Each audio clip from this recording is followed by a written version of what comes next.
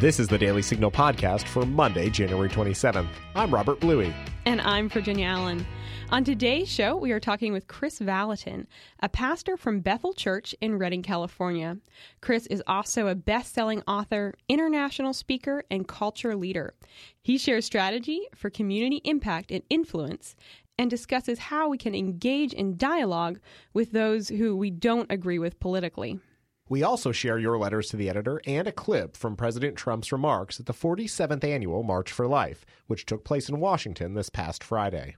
Before we dive into today's show, Rob and I want to tell you about one of our other favorite podcasts.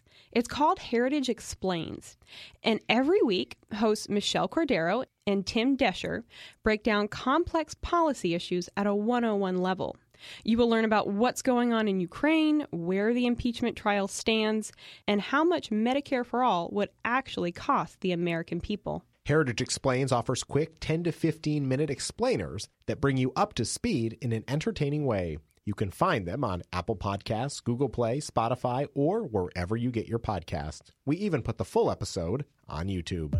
Now stay tuned for today's show. Coming up next.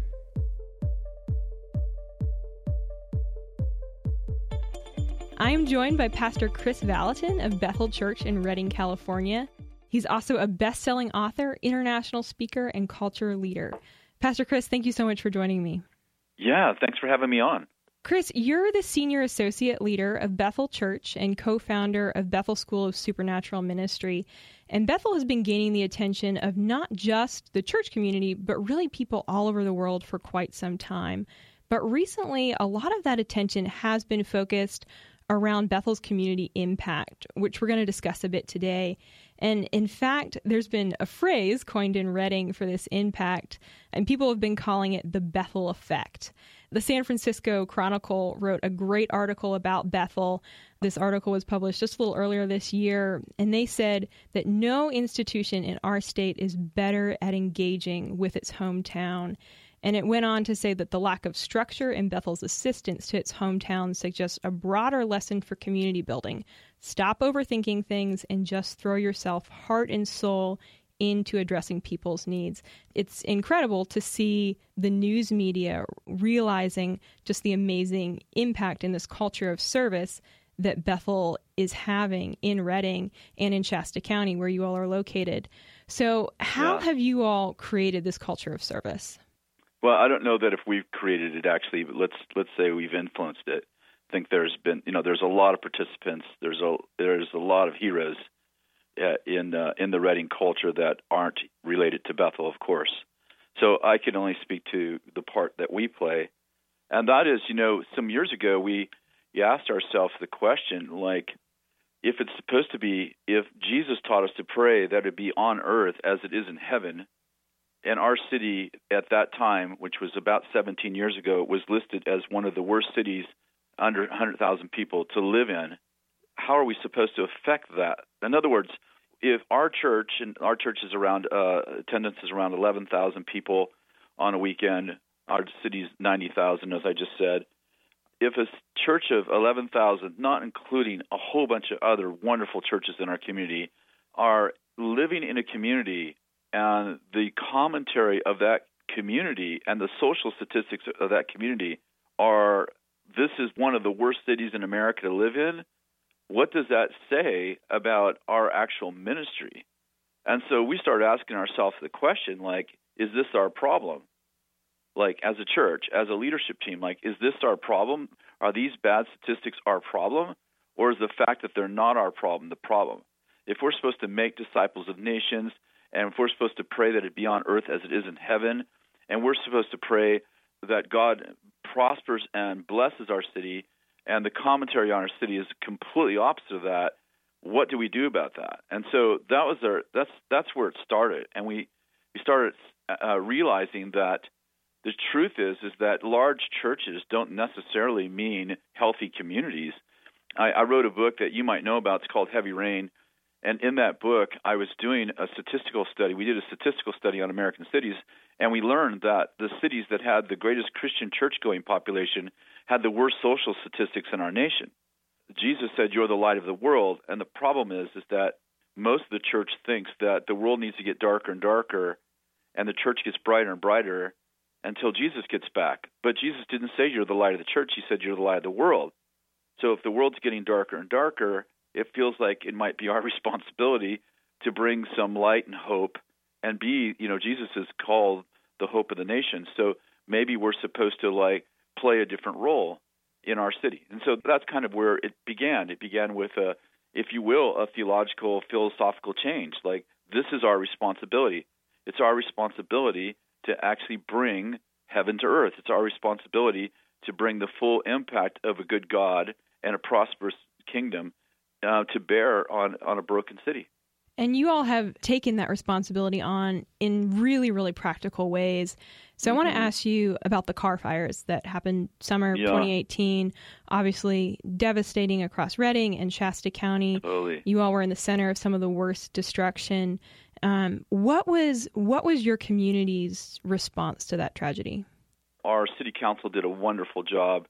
Several believers on the city council went to Santa Rosa, where they'd had a very similar fire 2 or 3 years before, and counseled with them and said, what did you learn from your tragedy? And they brought back some great information there that we said, what can we do to help relieve the pain that's happening in our community? And of course, we opened up our church building. We partnered with Salvation Army, and we became the distribution center for food for several weeks. I think it was 2 or 3 weeks. And then we called out to our friends and said, can you help us? We've got 1,100 homes that have burnt down. And we raised $1.7 million in 2 weeks from our friends around the world who just gave us money to help distribute. So we distributed $1,000 to every person who had lost their home, Christian or not. It didn't matter if they went to church or didn't go to church. And then several of them we were able to go back and give some more money to. And then we developed a team of people that went through and sifted through the ashes. Well, it was pretty traumatic. You had to wear a hazmat suit. It was 105 degrees out. And we just went from house to house, sifting through the ashes to find valuables. And that sounds crazy, but that was really profound. And then when it was all over and we developed a team, and Joyce Meyer's ministry partnered with us, which was beautiful, and we were able to take about almost $800,000 and buy equipment, because you can't rebuild a house until you clear the property. And we were able to buy tractors and chippers and hire 2 full-time teams that just went from house to house and took down all the burnt trees and chipped them and got their property ready to rebuild. And we're still in that process. We have 2 full-time teams right now that'll probably spend another year and a half finishing just those properties. Wow, it's amazing. Apart from, obviously, I think Bethel got a lot of attention around the car fires, but, you all, it wasn't a new thing to kind of start reaching out and influencing. And I want to mention, you all also, when the Redding Police Department was about to lay off 4 officers due to tight budgets, you all raised the money to keep them on the force. You volunteered your time and resources to clean the large iconic Sundial Bridge in Redding when it was in need of repair. So, we all kind of know that, yes, we're supposed to care for the poor and care for those in need, but you all have taken this holistic approach to community building and to caring for the community. Why did you feel like that was so important? Well, it's our city. One of the things that we are learning together is that until you take ownership of your land, you'll never be part of the solution. And when you think about how important land was to the promises of God, you remember the children of Israel were in bondage for 400 years, and God wanted to lead them into a promised land. You think about, 1 Chronicles 7:14, if my people who are called by my name will humble themselves and pray, seek my face, and so on and so forth, I will hear from heaven, forgive their sins, and heal their land. And it just goes on and on and on. And what we learned is that you just won't solve the problem of your city without taking ownership of it. And we began to say, this isn't just a city, this is our city. This isn't just a people, this is our people. And I think that you'll see that strategies throughout the book of Nehemiah in the resolution of the broken walls. What the children of Israel was, the walls of Israel were broken down for 114 years. They had tried to rebuild them for 72 years. And what they couldn't do in 72 years, Nehemiah did in 52 days. One of the secrets of the restoration of the walls and gates of Israel is that he made everyone an owner. And even families worked on the wall together. And so we began to realize, like, until we take ownership of our city, until we say this is our city, we're not going to fix this city. And so we began to take ownership of it. And we, as you know, we put 2,500 students to work in our city every week. Every single student has to work in our city as part of their education. I want, when students graduate from our school and they go back to their homes, we want them not just to think about how do I lead someone to Christ. We want them to think, what can I do to make my city a better place to live in?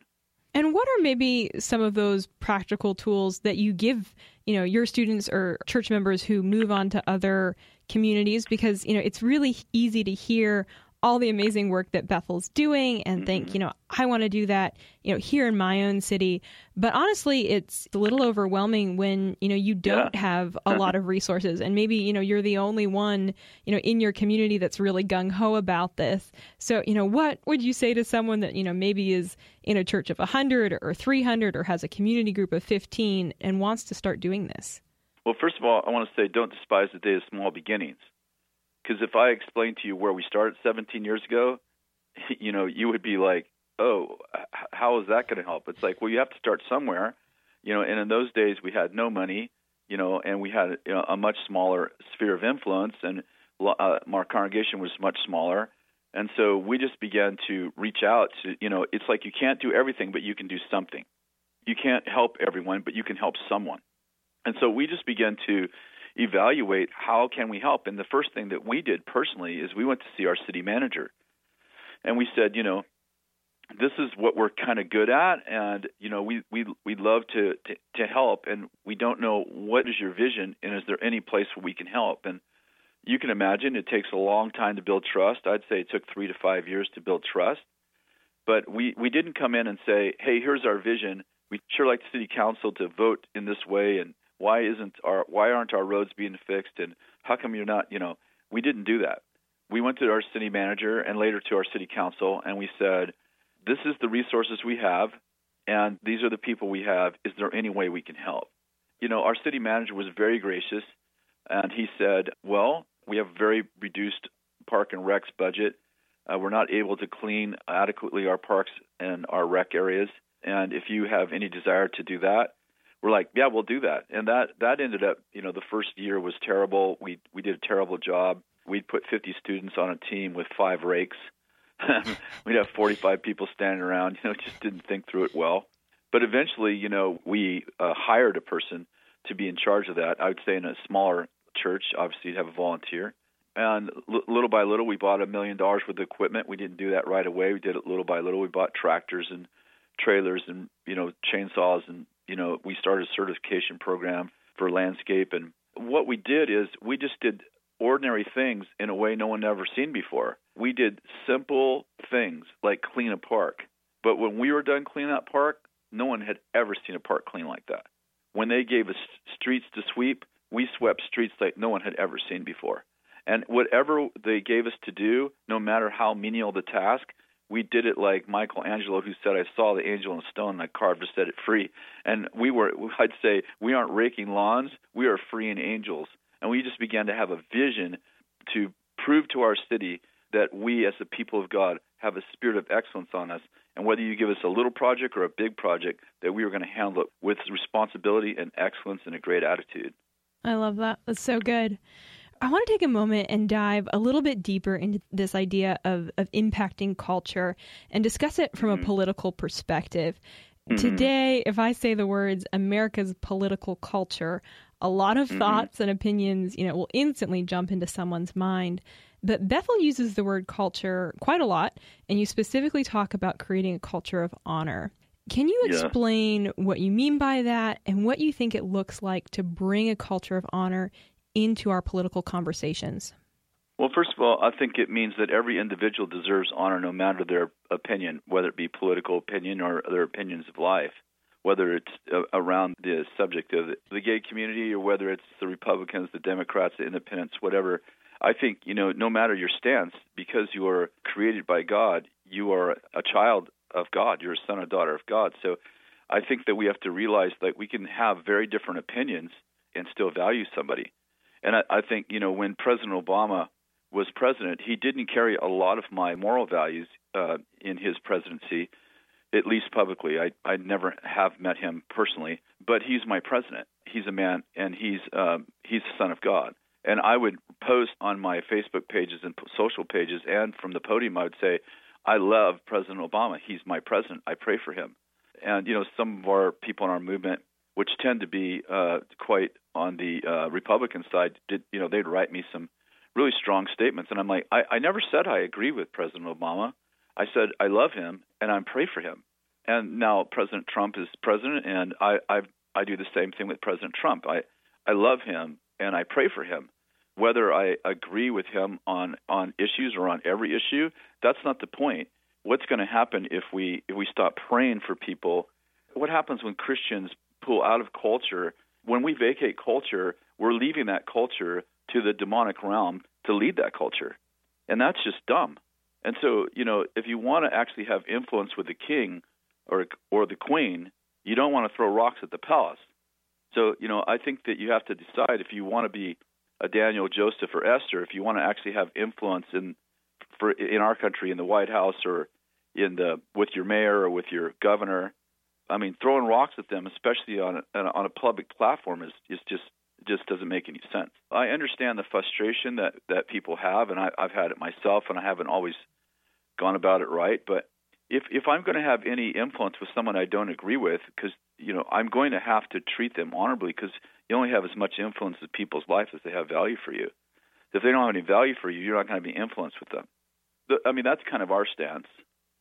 Yeah, that's great. Kris, you have built relationships with a number of national and international political leaders who span across the political spectrum. So how do you go about honoring those leaders in your interactions with them?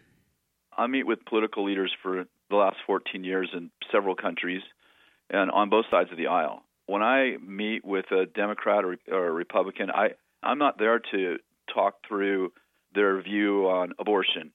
If they want my opinion, I gladly bring it. But I'm there with this one agenda. How do I make your life better? How can I help you fulfill the call that God's put on your life? And if you're a Democrat, if you're a Republican, my job isn't to question your political values as much as it is to bring wisdom to the decisions that you have to make every day. And some people are like, I don't see how you could, sit with that person who's pro-abortion. I'm like, well, did you see how Daniel related to Nebuchadnezzar and 4 worldly kings? I truly do not understand how people cannot have grace in America for politicians that they don't agree with when we see so much grace demonstrated even in the Old Covenant by Joseph, Daniel, and Esther. And I ask myself every day, how can you be so critical of our president, whether it's a Democrat or Republican president, and how do you expect to influence that president if you post horrible stuff about them? And especially the kind of stuff where you judge their motives. Oh, you're trying to kill babies, or you're trying to destroy our country. It's like, oh gosh, stuff like that just not wise, Yeah. And it's also not true. Thank you so much for sharing that.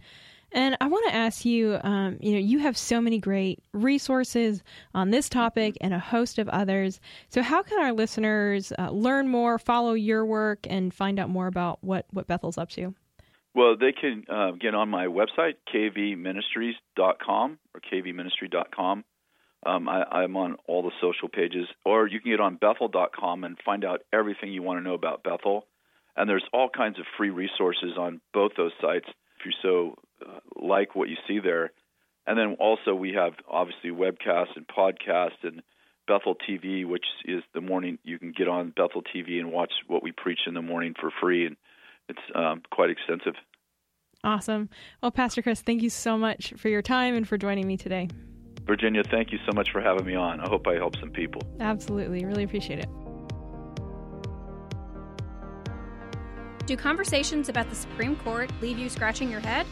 If you want to understand what's happening at the court, subscribe to SCOTUS 101, a Heritage Foundation podcast breaking down the cases, personalities, and gossip at the Supreme Court. Thanks for sending us your letters to the editor. Each Monday, we feature our favorites on this show and in the Morning Bell email newsletter. Virginia, who's up first? Rosaline Wheelock writes, I look forward to reading my email from the Daily Signal. Thank you very much. It's a great way to stay informed. You're the first mail I read. Please keep doing what you're doing. It is so much more informative than TV news. Thank you. If you would like to start receiving the Daily Signal's Morning Bell email every day, just visit dailysignal.com and click on the Connect button at the top of the page. And Jose Carlos Solomillo writes, thank you for your precise, informative Morning Bell email. I'm from Brazil, and our media is also dominated by Soros lackeys, both when reporting international and local news. Your daily bulletins are one of the resources I use to see the other side of the coin, actually to see the coin that is not counterfeit. I especially appreciate the concise, precise, and clear way you express yourselves. Your letter could be featured on next week's show. Send an email to letters@dailysignal.com or leave a voicemail message at 202-608-6205. Americans have almost entirely forgotten their history. That's right, and if we want to keep our republic, this needs to change. I'm Jarrett Stepman. And I'm Fred Lucas. We host The Right Side of History, a podcast dedicated to restoring informed patriotism and busting the negative narratives about America's past. Hollywood, the media, and academia have failed a generation. We're here to set the record straight on the ideas and people who've made this country great. Subscribe to The Right Side of History on Apple Podcasts, SoundCloud, and Stitcher today. Friday was the 47th annual March for Life, and it was a historic one. President Trump delivered remarks becoming the first president to ever attend the march in person. In 2018, President Trump addressed the marchers via video stream from the Rose Garden of the White House. But on Friday, he stood on the National Mall with thousands of pro-lifers from across America and declared that we are a nation that values life. Take a listen to a portion of the president's remarks. It is my profound honor to be the first president in history to attend the March for Life.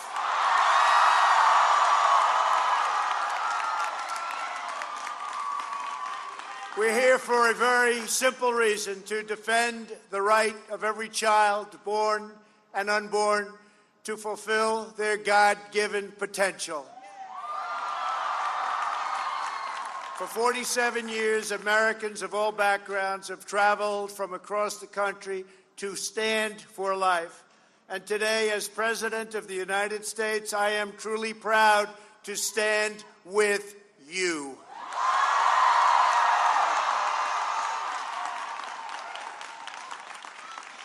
I want to welcome tens of thousands, this is a tremendous turnout, tens of thousands of high school and college students who took long bus rides to be here in our nation's capital. And to make you feel even better, there are tens of thousands of people outside that we passed on the way in. If anybody would like to give up their spot, we can work that out. You have a tremendous group of people outside. Thousands and thousands wanted to get in. This is some great success. Young people are the heart of the March for Life, and it's your generation that is making America the pro-family, pro-life nation. The life movement is led by strong women, amazing faith leaders, and brave students who carry on the legacy of pioneers before us who fought to raise the conscience of our nation and uphold the rights of our citizens. You embrace mothers with care and compassion. You are powered by prayer and motivated by pure, unselfish love. You're grateful, and we are so grateful. These are incredible people. To be joined by Secretary Alex Azar and Kellyanne Conway. Thank you.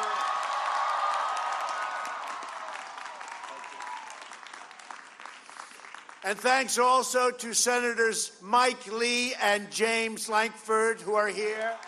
James, Mike. Thank you, fellas. And Representatives Steve Scalise, Kris Smith, Ralph Abraham, Warren Davidson, Bob Latta, John Joyce, Lloyd Smucker, Brian Fitzpatrick, and Brad Winstrup. Thank you all. And I have to say, and I look at it, I see it exactly. We have many, many more politicians in the audience, but if you don't mind, I won't introduce them all. All of us here today understand an eternal truth. Every child is a precious and sacred gift from God.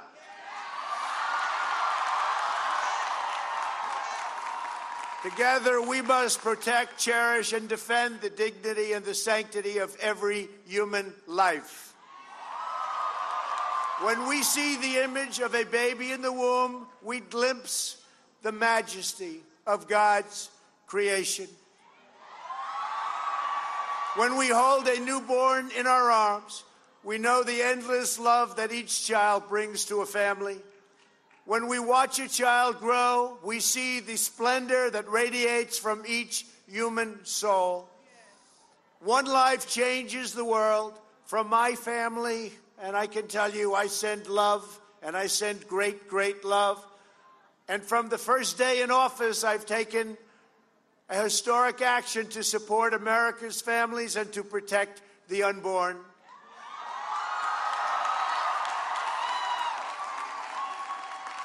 And during my first week in office, I reinstated and expanded the Mexico City policy, and we issued a landmark pro-life rule to govern the use of Title X taxpayer funding. I notified Congress that I would veto any legislation that weakens pro-life policies or that encourages the destruction of human life.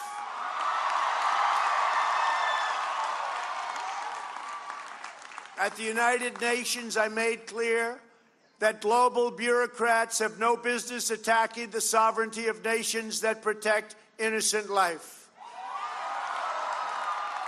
Unborn children have never had a stronger defender in the White House.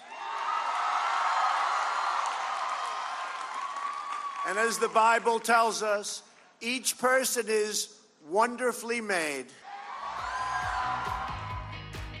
We are going to leave it there for today. The Daily Signal podcast comes to you from the Robert H. Bruce radio studio at the Heritage Foundation.